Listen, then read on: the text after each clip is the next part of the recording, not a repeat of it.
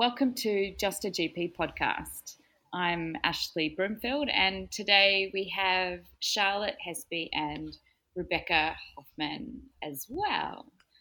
Charlotte and I are going to be interviewing Beck about her article in Australian Journal of General Practice that we spoke about in our first ever podcast.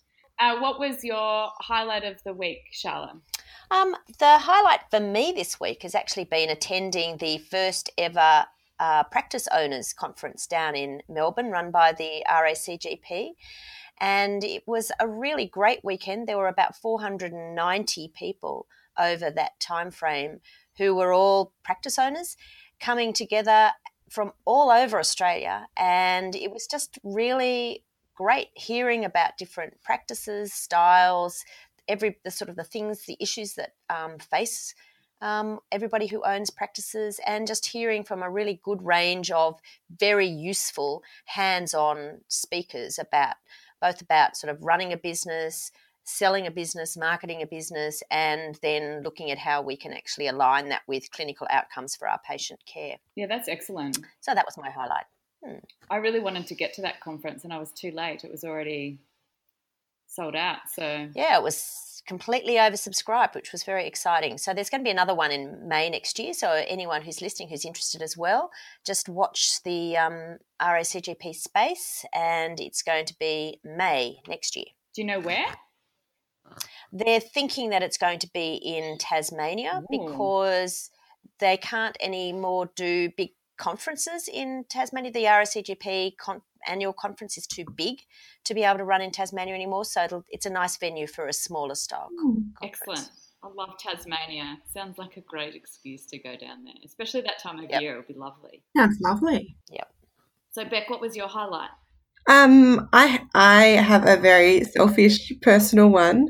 My twin sister has been living in Brisbane for the past 18 months because her partner's been deployed up there, and she's just told me she's coming back to Sydney in a few months. Oh, so we'll be that's nice. Living near each other again, which is exciting because I have missed her very much. So it's really cool that she's coming home. Does she have kids as well? No, she doesn't. Well, she has a fur baby, which is her baby.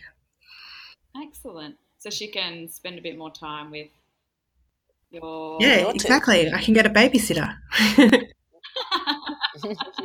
Welcome home. Take on the auntie duties, yes. That'd be good.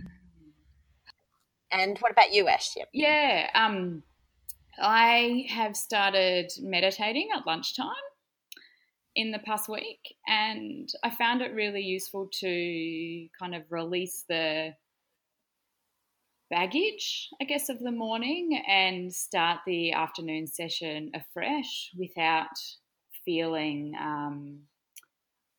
agitated about what results I might have in my inbox or what happened earlier in this morning. It's a really nice kind of way to reset for the afternoon. So that's my personal highlight. Well done. It's really cool. And did you already know how to meditate, or is this something new for you, or how did you learn? A little bit of column A, a little bit of column B. So when I was in university, I learnt a bit about meditation. I had a difficult struggle for a little while with anxiety. And so I went to this great little workshop that covered relaxation and meditation there. And then I try to do a bit of mindfulness stuff with my patients, but I haven't been doing it regularly until just recently. And so I was with my patients, I use the Smiling Mind app, and now I'm using just a timer on my Apple Watch, which tells me it's time to start breathing, then it's time to, focus your meditation, and then you're halfway, it's finished. Awesome. So, yeah. Oh, well, you should touch base with us on that in another future podcast and tell us a little bit more. I'll just be zenning out on the podcast saying while you guys are talking. Cool. Well, I guess Yeah, it segues really nicely into what my research was about. And I guess to begin with, I was very lucky to have a academic post at the University of Wollongong with my final extended skills training term for the RACGP training, which was something that I wasn't sure if I wanted to do at the time because I did have two young babies and it was going to be a fairly long drive and a bit of a commitment to do it for 12 months. But I'm very, very glad that I did it. And it's actually really opened some doors up for me now for what I look like I'll be doing for the next few years at least.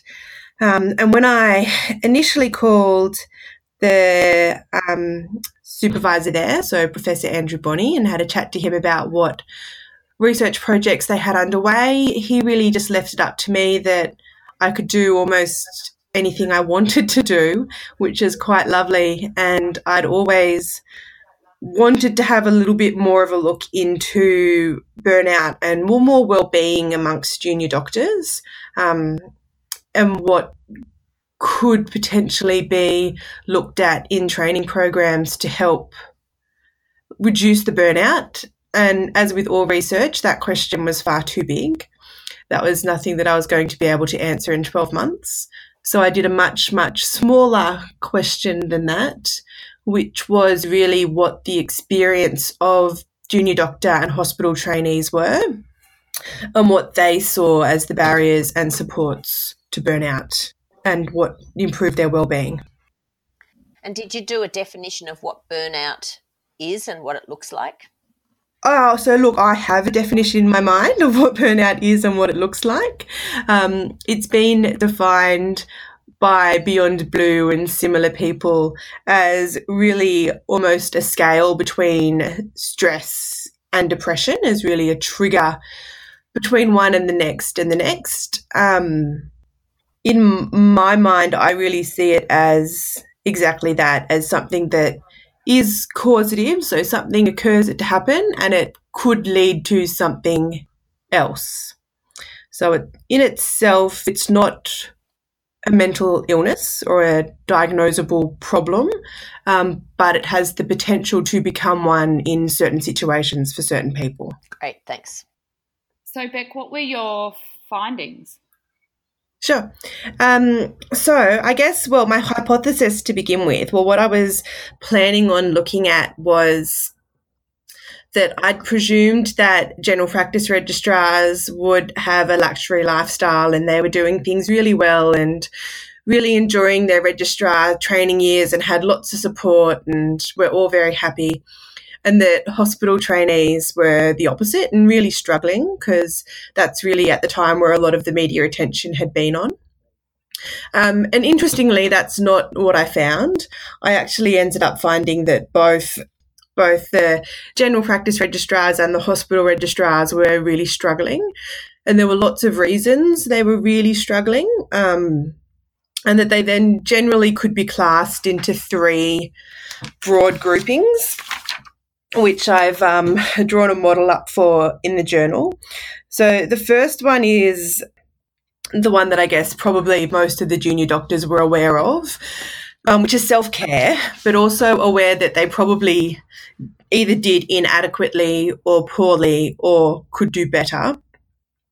And that's really acknowledging that they needed to be able to say no to things and needed to exercise and diet and sleep, because sleep is so important.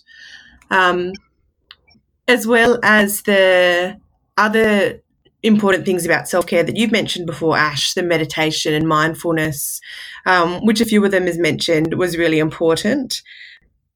And one of the registrars very importantly pointed out that their colleagues who had GPs themselves actually did much better than the ones that didn't.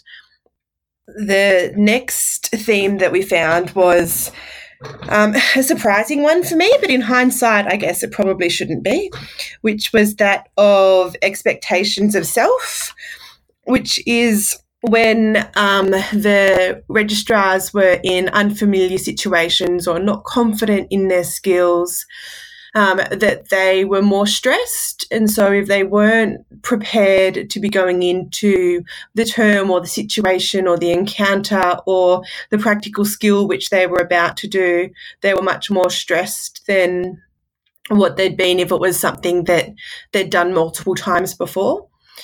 And surprisingly, this was a problem both for general practice registrars and hospital registrars. So it's not the lack of supervision or the lack of education, it's really their belief in their own skill set or their understanding of their own skill set. And the third theme was the response of others. So the response of others and whether or not that met the expectations of the registrars. So whether or not when they'd brought up their stress and their burnout, whether that was responded to at all the different levels that a concern could be responded to appropriately. And yes, it is a very biased sample that I would have interviewed, people who have opportunistically decided to discuss their stress and burnout. But across both hospital and the general practice registrars, they felt that support and response from all of those levels that should be responding positively was largely lacking. And they were good when everything was going well, when everyone was happy, the response was good. But as soon as there was a concern, they felt that there was just inadequate support there. Beck, can I interrupt and just ask, so how many registrars did you interview and how did you recruit them? Sure. So I interviewed 10, 5 from general practice and 5 from the hospital.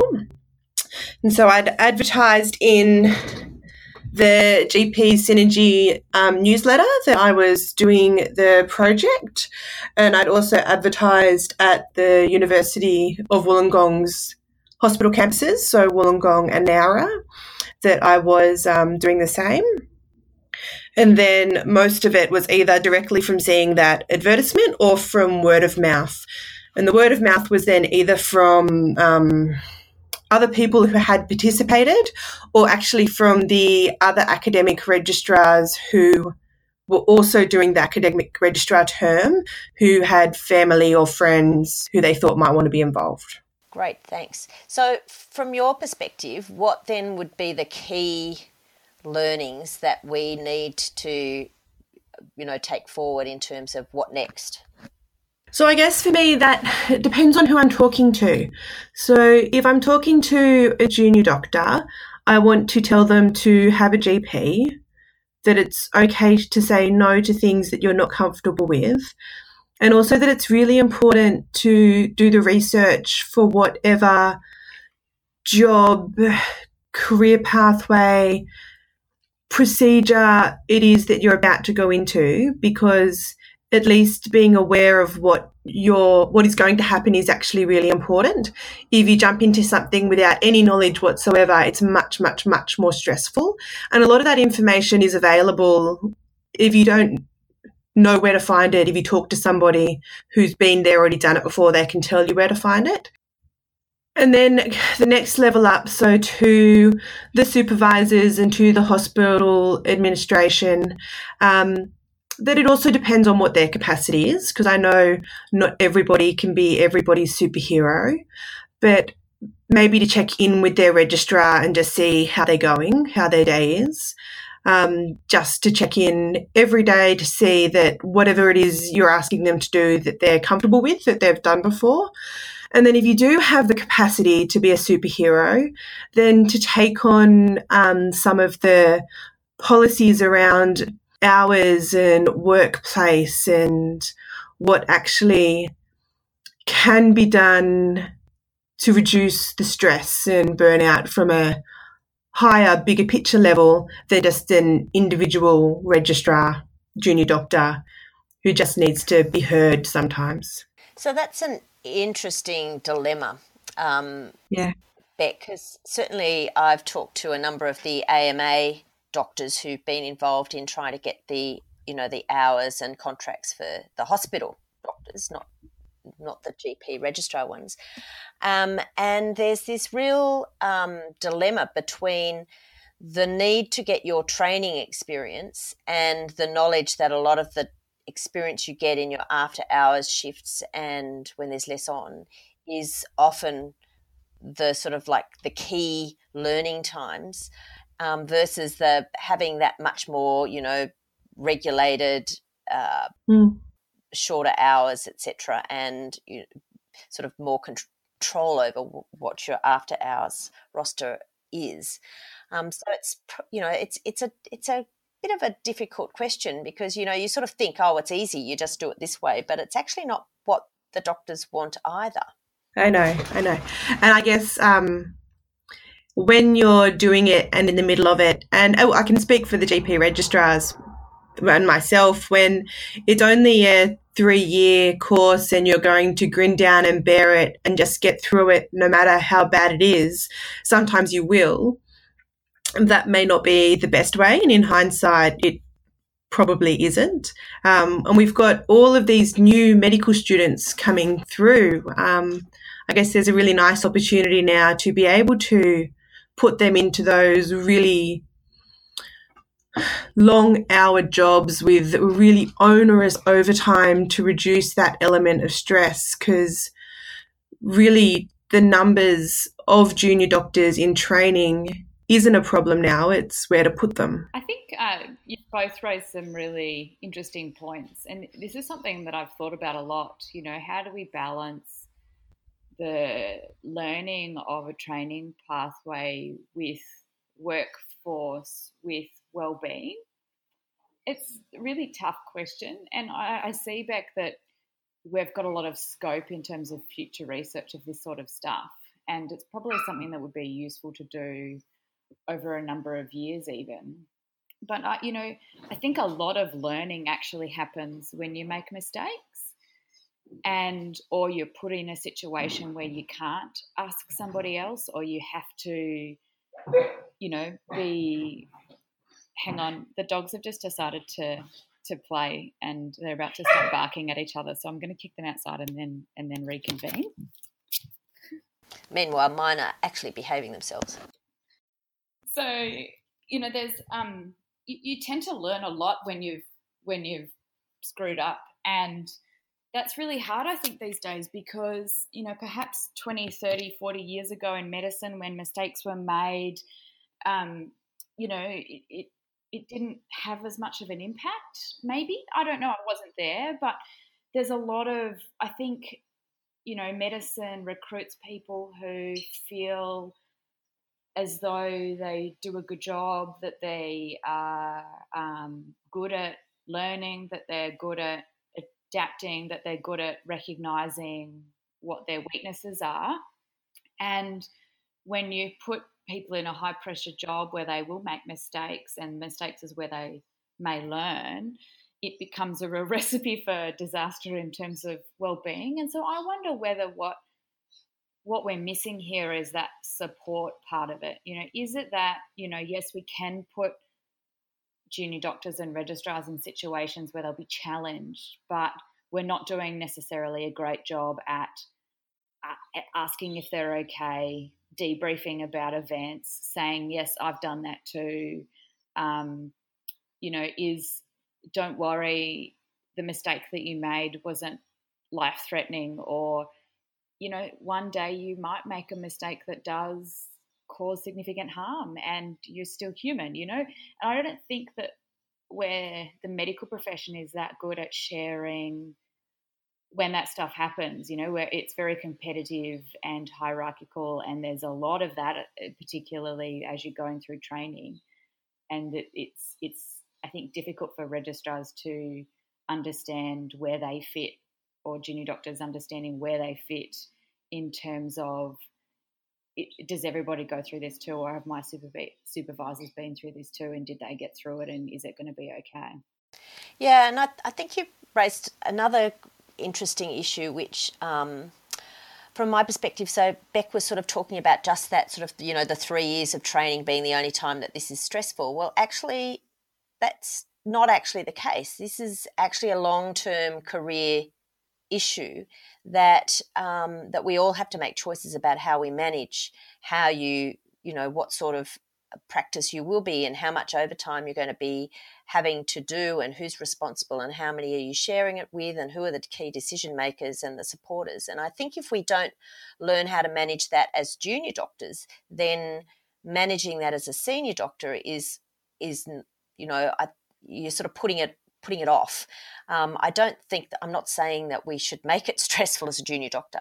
I actually think we should do exactly what you're talking about, Ash, which is build a structure that is much more around supporting people, having enough people on to make it so that you've got a team working together rather than being the only person on who can make that decision. Certainly debriefing with one of my colleagues, she did a registrar term in her internship. She was sent up to a small rural hospital where there was this major catastrophic car accident, and she was the only doctor on when that happened, and she sort of had 5 desperately unwell, very severely injured patients that came through her doors in the emergency department that she had to deal with, of which 2 died and 3 then were transferred, for intensive care to Sydney.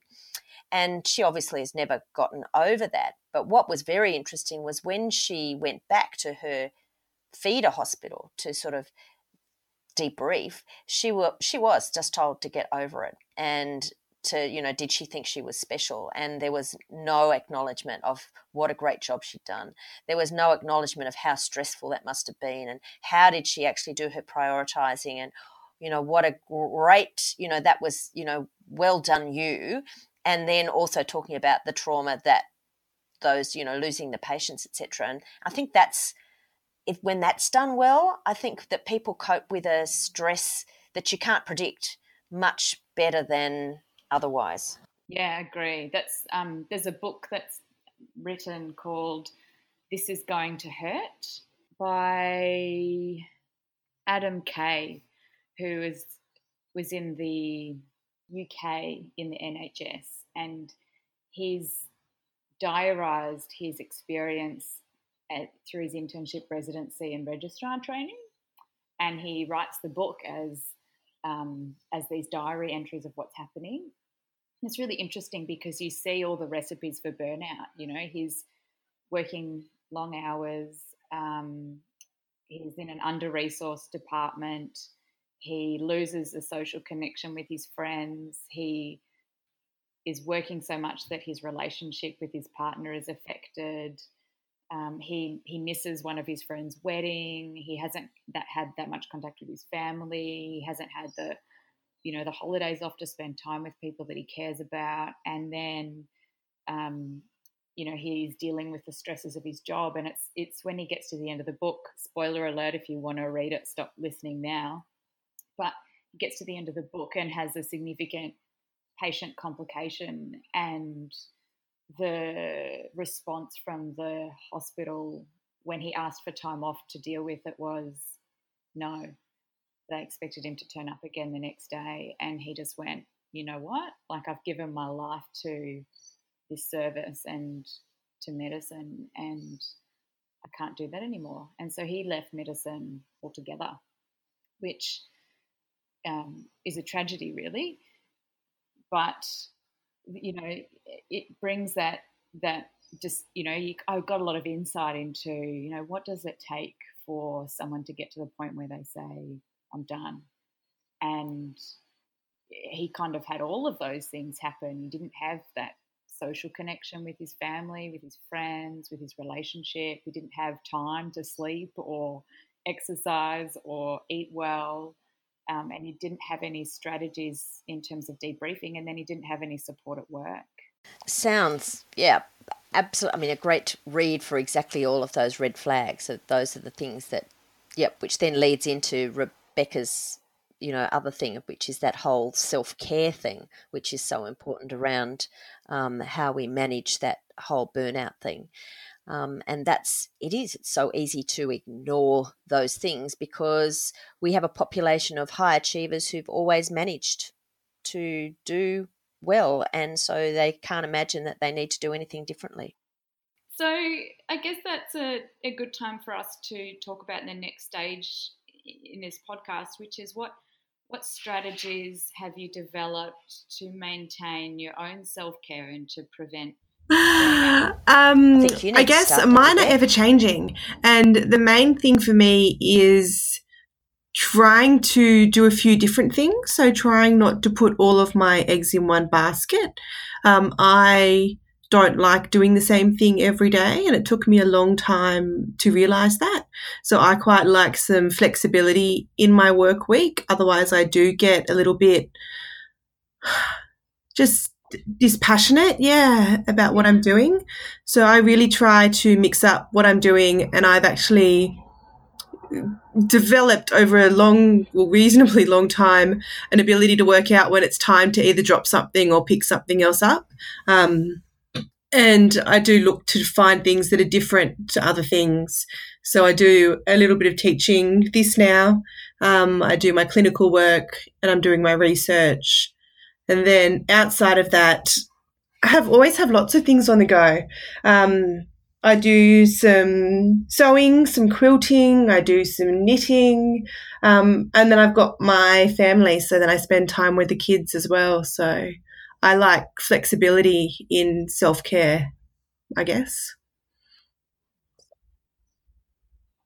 Sounds like a very good plan for you. I'm similar. I like having a range of options, and I went into general practice already having a small baby with me, so I never had the ability to really think about my career in general practice in any other way but sharing it with my children, I think, is a good way to say. And so I started out having to be part-time and not actually wanting to change that for that whole sort of lifestyle thing. And so when the children were little, a lot of my spare time was around doing things with them and being family oriented. And then as they became more independent, I moved into doing things that were more selfish about me and not about them. And so I run 4 times a week, and I go and do gym twice a week, and that's early in the morning. And that tends to set me up for the day. And I found that if I don't run, I'm not nearly as mentally on top of things after I've not done that for a week or two. So that's sort of a really good baseline thing. And then I also, I'm the same. I sew, I knit, I like making things, being creative, and I get a lot of joy out of that. And same with cooking. I like cooking and doing those things, and the pleasure of making something that other people really like is a thing that brings a lot of pleasure. But then I've also had the joy of having a very varied medical career. So getting involved in governance and leadership and teaching and research has definitely added, some fun things to the work that I do, and makes it so that burnout's not so bad, except the risk is that you have too many things and you have to learn how to say no, which we've talked about already. Good skill, that one. So for me, it's been a development over time. And I think there's 2 themes occurring here because I have the same approach. One is work, what you do for your work, and then what you do for yourself and what you do with your family or friends. And so for me at work, I've actually found the same. I found it really hard going to the same clinic every day. And so now I'm lucky that one of the practices I work on has 2 locations. So I work a few days in those different locations, and then I work at a second practice in another location with a completely different population. And on my day off, I do whatever I want. But I also throw in there for my day off the things that I like to do on the side. Like being involved with the college or the university or, different bibs and bobs here and there that you tend to pick up over time.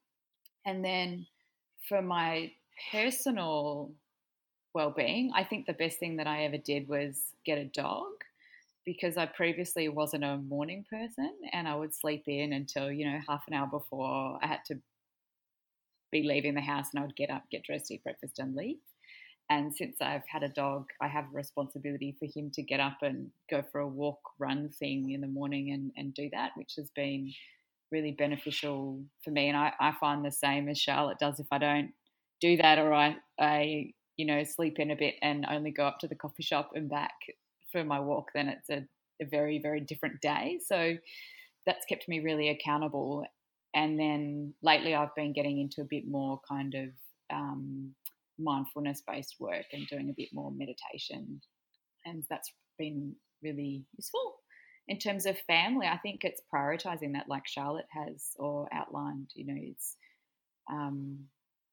making sure that you do put aside time to maintain the relationship between your partner and your family members and friends, and that so that when you do need them, that they are there rather than going who are you.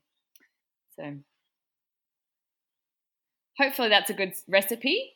I don't think I've burnt out yet, but I feel like I probably was close in, that early stage of registrar training where you're working independently. I wasn't in a very supportive practice at that stage, and you're like, oh my God, this could be a disaster. And I didn't have a lot of those strategies set up. So over time, I've definitely become better at managing even my schedule. I don't consult back to back with lots and lots of patients per hour. I do 6 hours of consulting on my consulting days, and I make sure I have a long lunch, and I make sure that I adjusted my time so that I could do my morning thing and get to the clinic later and get home so I could go and exercise if I wanted to in the evenings, rather than have my consulting hours dictate my day. And I think that's easier when you're not in training. As a GP, it's much easier once you're fellowed to have that flexibility, which is important. Yep, so that then might lead into us talking about some gems of practice. Has anyone got some gems that they want to share? I can start. One of the things that I really like and use every day is an app called Doctor's Control Panel.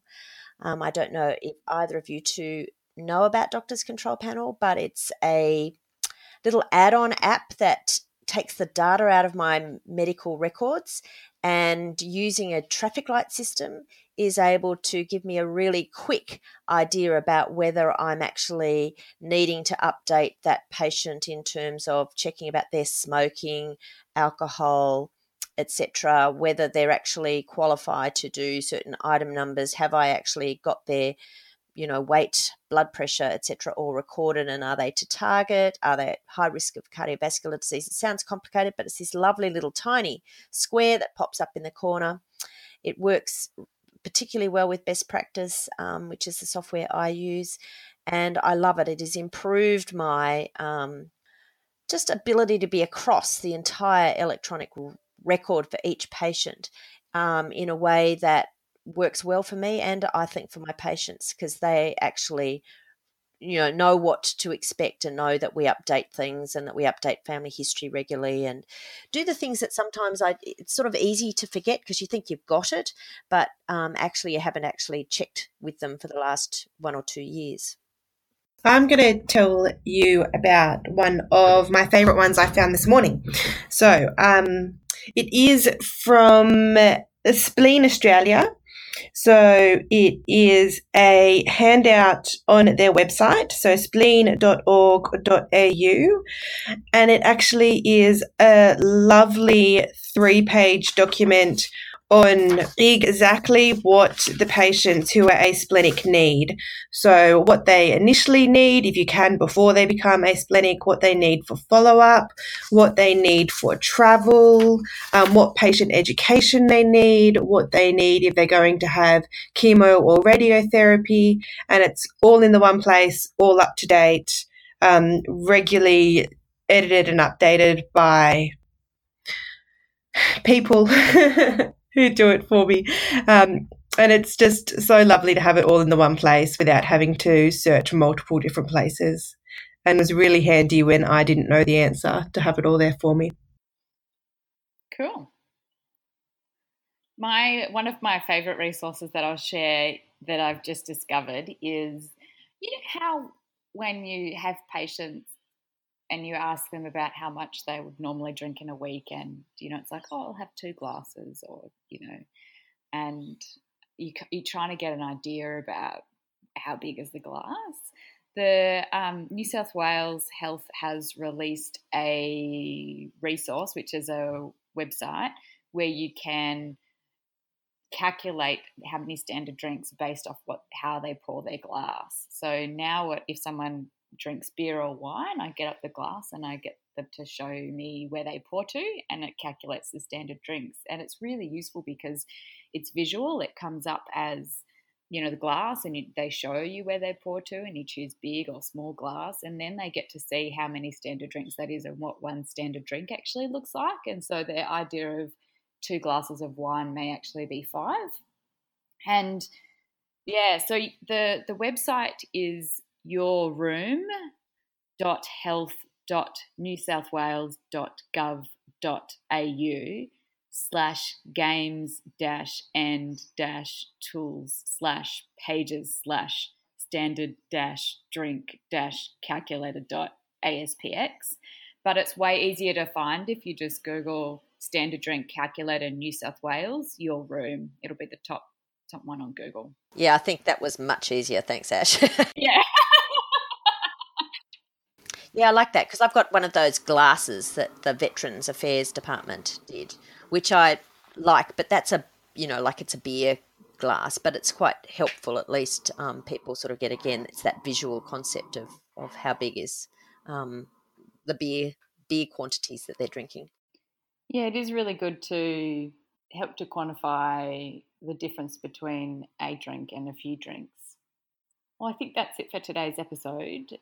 Thank you to you both, and we'll be catching up in future episodes talking with Elizabeth Sturgis about her research in general practice on the therapeutic relationship and its impact on patient outcomes. We'll also be chatting with Dr. Nicola Holmes on enhancing difficult consultation skills and clinician self-care, and we'll be chatting about quality in general practice. Thanks for listening.